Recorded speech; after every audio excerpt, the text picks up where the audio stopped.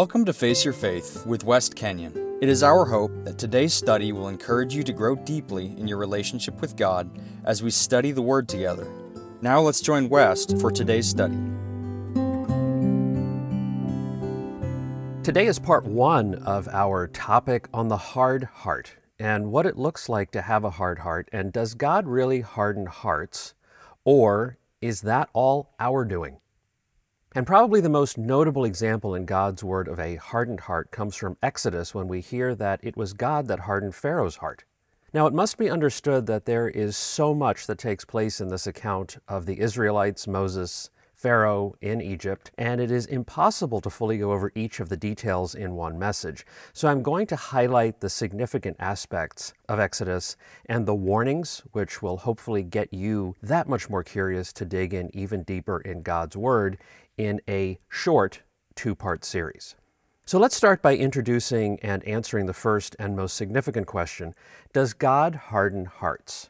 And I believe, based on several passages from God's Word, God is not the one to harden anyone's heart, but He is the one to ultimately finalize the desire, to seal the deal, if you will, of the one who has, on their own authority, own will, own desire, own choosing, determined to remain in a place that is against God's authority and will. Let's look then at two significant passages that give us great insight into this. First, Romans 1:28 through 32. And just as they did not see fit to acknowledge God, God gave them up to a depraved mind to do those things that ought not to be done, that are not proper. People having been filled with all unrighteousness, wickedness, greed, and evil, full of envy, murder, strife, deceit, and malice. They are gossips, slanderers, haters of God, insolent, arrogant, boastful, inventors of evil, disobedient to parents, without understanding, untrustworthy, unfeeling, and unmerciful. And although they know the ordinance of God, that those who practice such things are worthy of death, they not only do the same, but also approve of those who practice them. I now want to read this passage from Eugene Peterson's The Message, which is a paraphrase of the Bible, and I think for the most part an excellent one at that. Again, this is a paraphrase and should not be used in place of a dedicated Bible such as the NIV or ESV, for example. Romans 1:28 through 32 from The Message.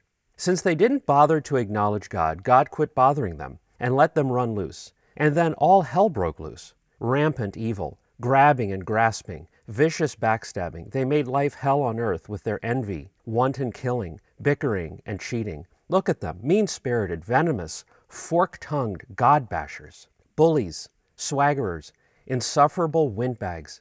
They keep inventing new ways of wrecking lives. They ditch their parents when they don't get their way. Stupid, slimy, cruel, cold-blooded. And it's not as if they don't know better. They know perfectly well they're spitting in God's face, and they don't care. Worse, they hand out prizes to those who do the worst things best. In Eugene Peterson's paraphrase, we get a really good, earthy, 21st century sense of the English language that really hits home, and we see that especially in the first sentence. Quote, since they didn't bother to acknowledge God, God quit bothering them and let them run loose. Notice in both the NIV and the Message, God had no part in turning them away from Him. These people right from the get-go had no interest in God, no desire to acknowledge Him in any way. So God essentially said to them, okay, I will give you exactly what you desire, the absence of me. I will turn you over to do exactly what you want to do in all of the sick, warped, perverted ways you want to live your lives. But before we go too much further on this, let's look at our second passage. And our second passage comes from Jeremiah 17:10. I, the Lord, search the heart. I test the mind, to give each person according to his ways, according to the results of his deeds. Again, I want to read this from the Message as well. And the Message says, the heart is hopelessly dark and deceitful, a puzzle that no one can figure out. But I, God, search the heart and examine the mind. I get to the heart of the human. I get to the root of things. I treat them as they really are, not as they pretend to be. I think this again gives us a great insight into exactly how God operates, how He makes His determination on each of our attitudes and hearts, desires. And in no way do we see that God is the heart hardener. Rather, it is all our doing and giving God full opportunity to give you the desire of your heart. It is rather interesting to think that when we use the term, quote, our heart's desire, it typically always refers to something wonderful and cherished. However, we must not forget that we have many a heart's desire that are purely evil, and this is the exact case that we see here in these two passages that indicate fully that the desires of those described in Romans and Jeremiah were completely absent from anything to do with God and His will.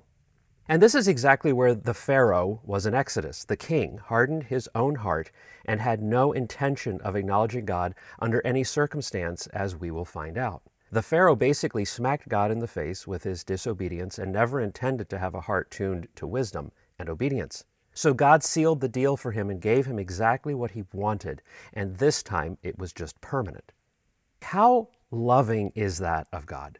I think that is one of the most loving things that anyone could ever do for you, and I don't mean that in a sarcastic way at all. God gave this king the true desire of his heart. All of the individuals we have just read about so far had one thing in common. They did not want anything to do with God. And God, after making many attempts to warn them of that choice and putting things in their way to wake them up, rattling them so that they might see God truly is trying to get their attention, they still absolutely and positively denied. And so God said, as I just mentioned, okay, I will now remove myself from you once and for all. Goodbye. I can't fathom God saying goodbye to me. I can't comprehend that thought of never acknowledging God, talking to God ever again. Just the thought of that is terrifying. And it appears from Scripture that if you are in that frame of mind, that being completely disconnected once and for all from God is disturbing, that is certainly a good indication that your heart is not hard. If you're doing battle and struggling and desiring a relationship with God and it seems like war, you are correct. It is war. A cosmic war between you, God, and Satan. But that war is a great place to be because that means you are not hardening your own heart against God. Don't, however, linger too long in that battlefield, because whether or not you flat out ask God to go away, the end result will be the same if you do not fully accept Jesus as Lord and Savior, just as God has told us.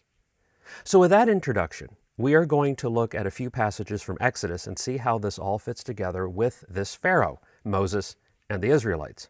And we get our first big clue of who the king was in Exodus 1, 8 through 14. Then a new king to whom Joseph meant nothing came to power in Egypt. Look, he said to his people, the Israelites have become far too numerous for us. Come, we must deal shrewdly with them, or they will become even more numerous, and if war breaks out, we'll join our enemies, fight against us, and leave the country. So they put slave masters over them to oppress them with forced labor, and they built Pithom and Ramses as store cities for Pharaoh. But the more they were oppressed, the more they multiplied and spread. So the Egyptians came to dread the Israelites and worked them ruthlessly. They made their lives bitter with harsh labor in brick and mortar and with all kinds of work in the fields. In all their harsh labor, the Egyptians worked them ruthlessly. Before we go further on unpacking this, we need to look at something I find useful and interesting to help us out a bit with understanding how all this came about. Verse 8 says, when a new king. Then in verse 11, it states, this king was Pharaoh. Now, contrary to popular belief, this king's name was not Pharaoh. Rather, this king was a pharaoh. And I believe this is significant because if we examine the other pharaohs, the other kings that ruled in Egypt prior, we see this was a thing they pretty much all had in common. They were ruthless, loved torturing people, and loved slave labor, indicating one thing, that they saw themselves above everyone else, as gods, the supreme being and highest power of the earth. And that indeed was how the Egyptians were required to see pharaohs and honor them as their god. They indeed had no need or interest in the God of the universe, since indeed they were already God, lowercase g, in their own minds. And God gave them exactly what they desired most, and that of being their own God, and turned them over to that. And the outcome was not very good. As we know from historical accounts, the last pharaoh to rule was in the 300s BC. Now gone, wiped out. Just like the Romans, God turned them over to what they really wanted, and they too are no more. As we go through history, secular history at that, we see again and again that societies and people that God turns over, those who rule their own world, their own lives, disappear and vanish into nothing more than history books. And yet, with all of the warnings and historical accounts of both biblical and secular tragedies, we today, as a global society, are still doing exactly what the Romans and the Pharaohs did.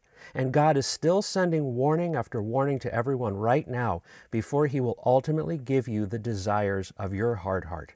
His permanence of that, absence from your life. So what were those warnings to this king in Exodus?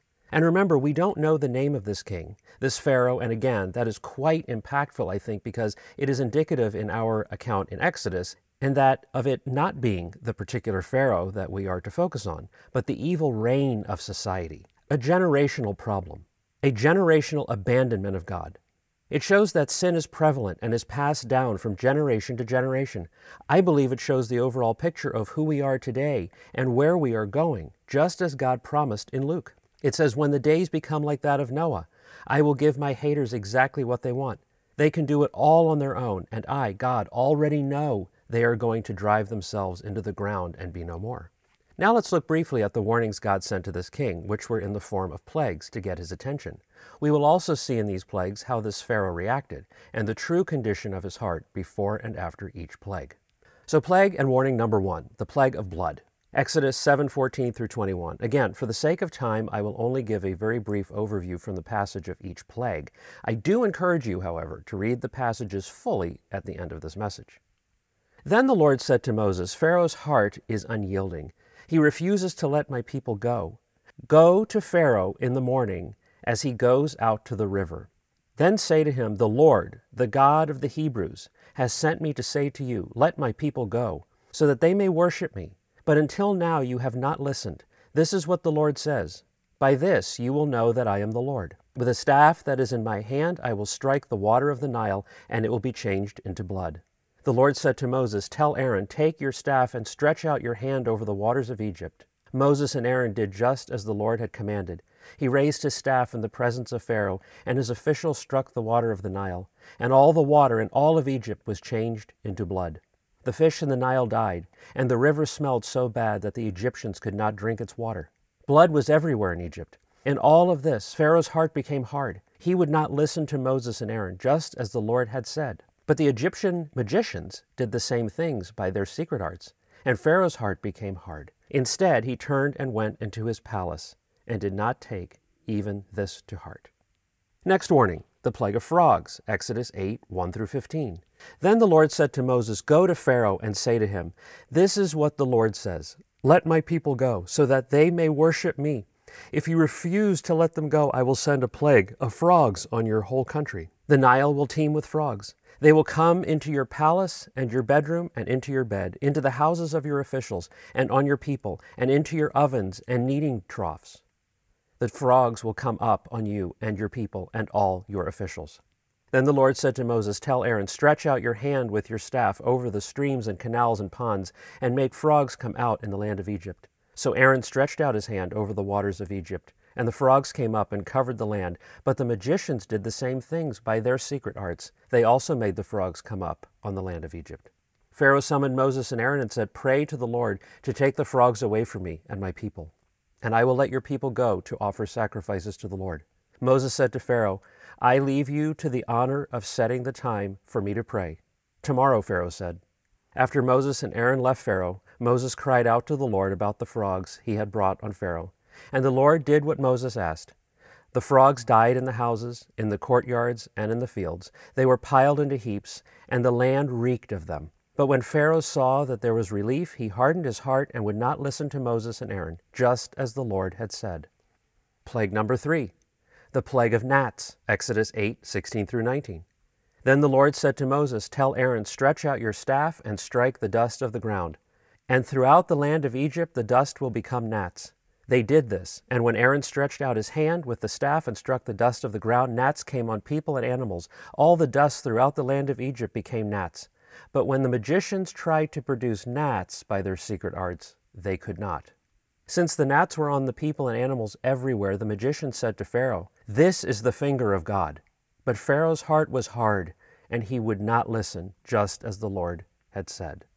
Plague number 4, the plague of flies, Exodus 8:20-31.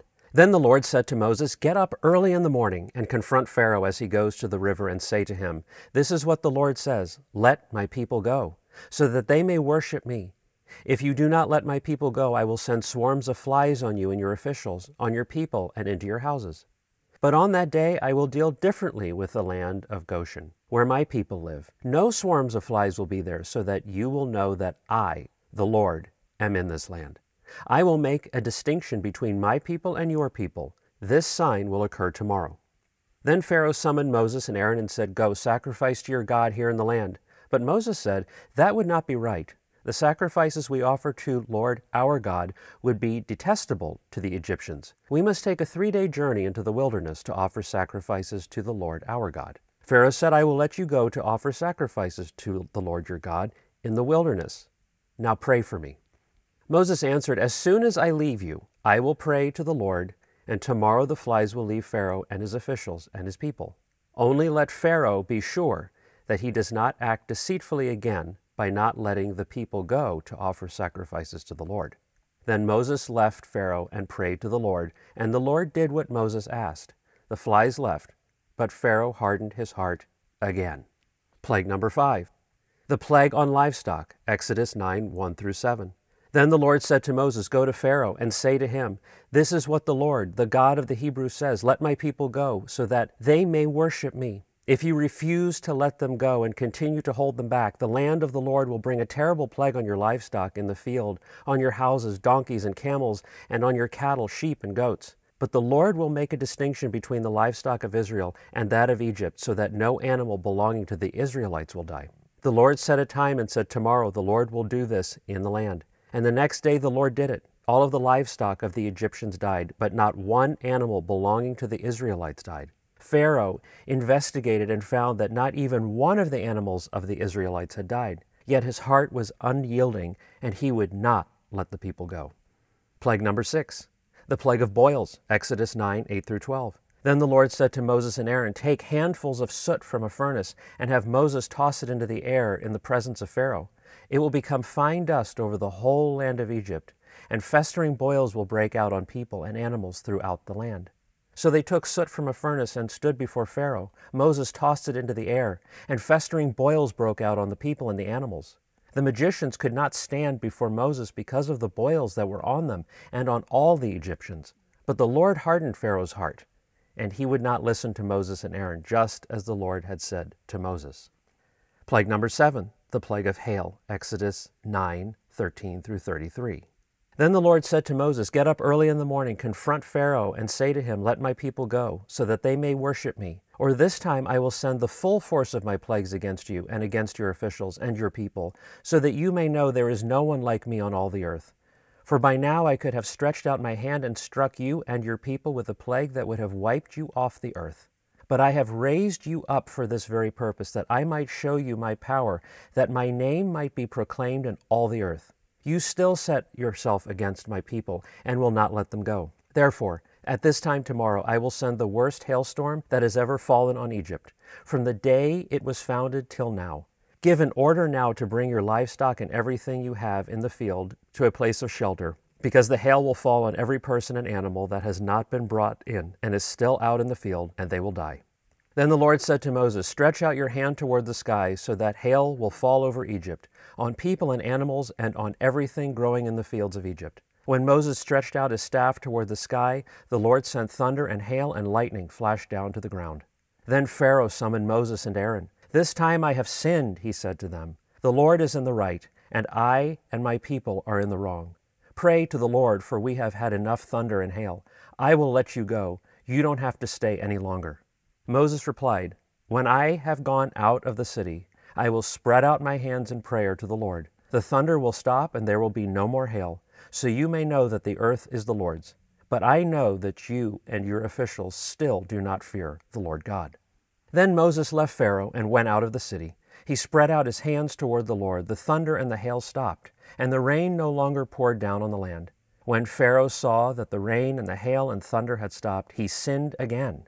He and his officials hardened their hearts. So Pharaoh's heart was hard, and he would not let the Israelites go, just as the Lord had said through Moses. And this is a good place to pause and think hard on what we have seen so far with regard to Pharaoh's reactions to everything up to this point. Pharaoh and all of Egypt so far have been bombarded with some pretty horrific things, and still, Pharaoh has not given up. Have you been there? Are you there right now? Next week, part 2, when we will cover the remaining 3 warning plagues of locusts, darkness, and death, and find out if Pharaoh will relent. If you like what you're hearing on Face Your Faith, please pass it along to family and friends. Also, be sure to follow us on Facebook and your favorite podcast channel and on the web at www.faceyourfaith.com.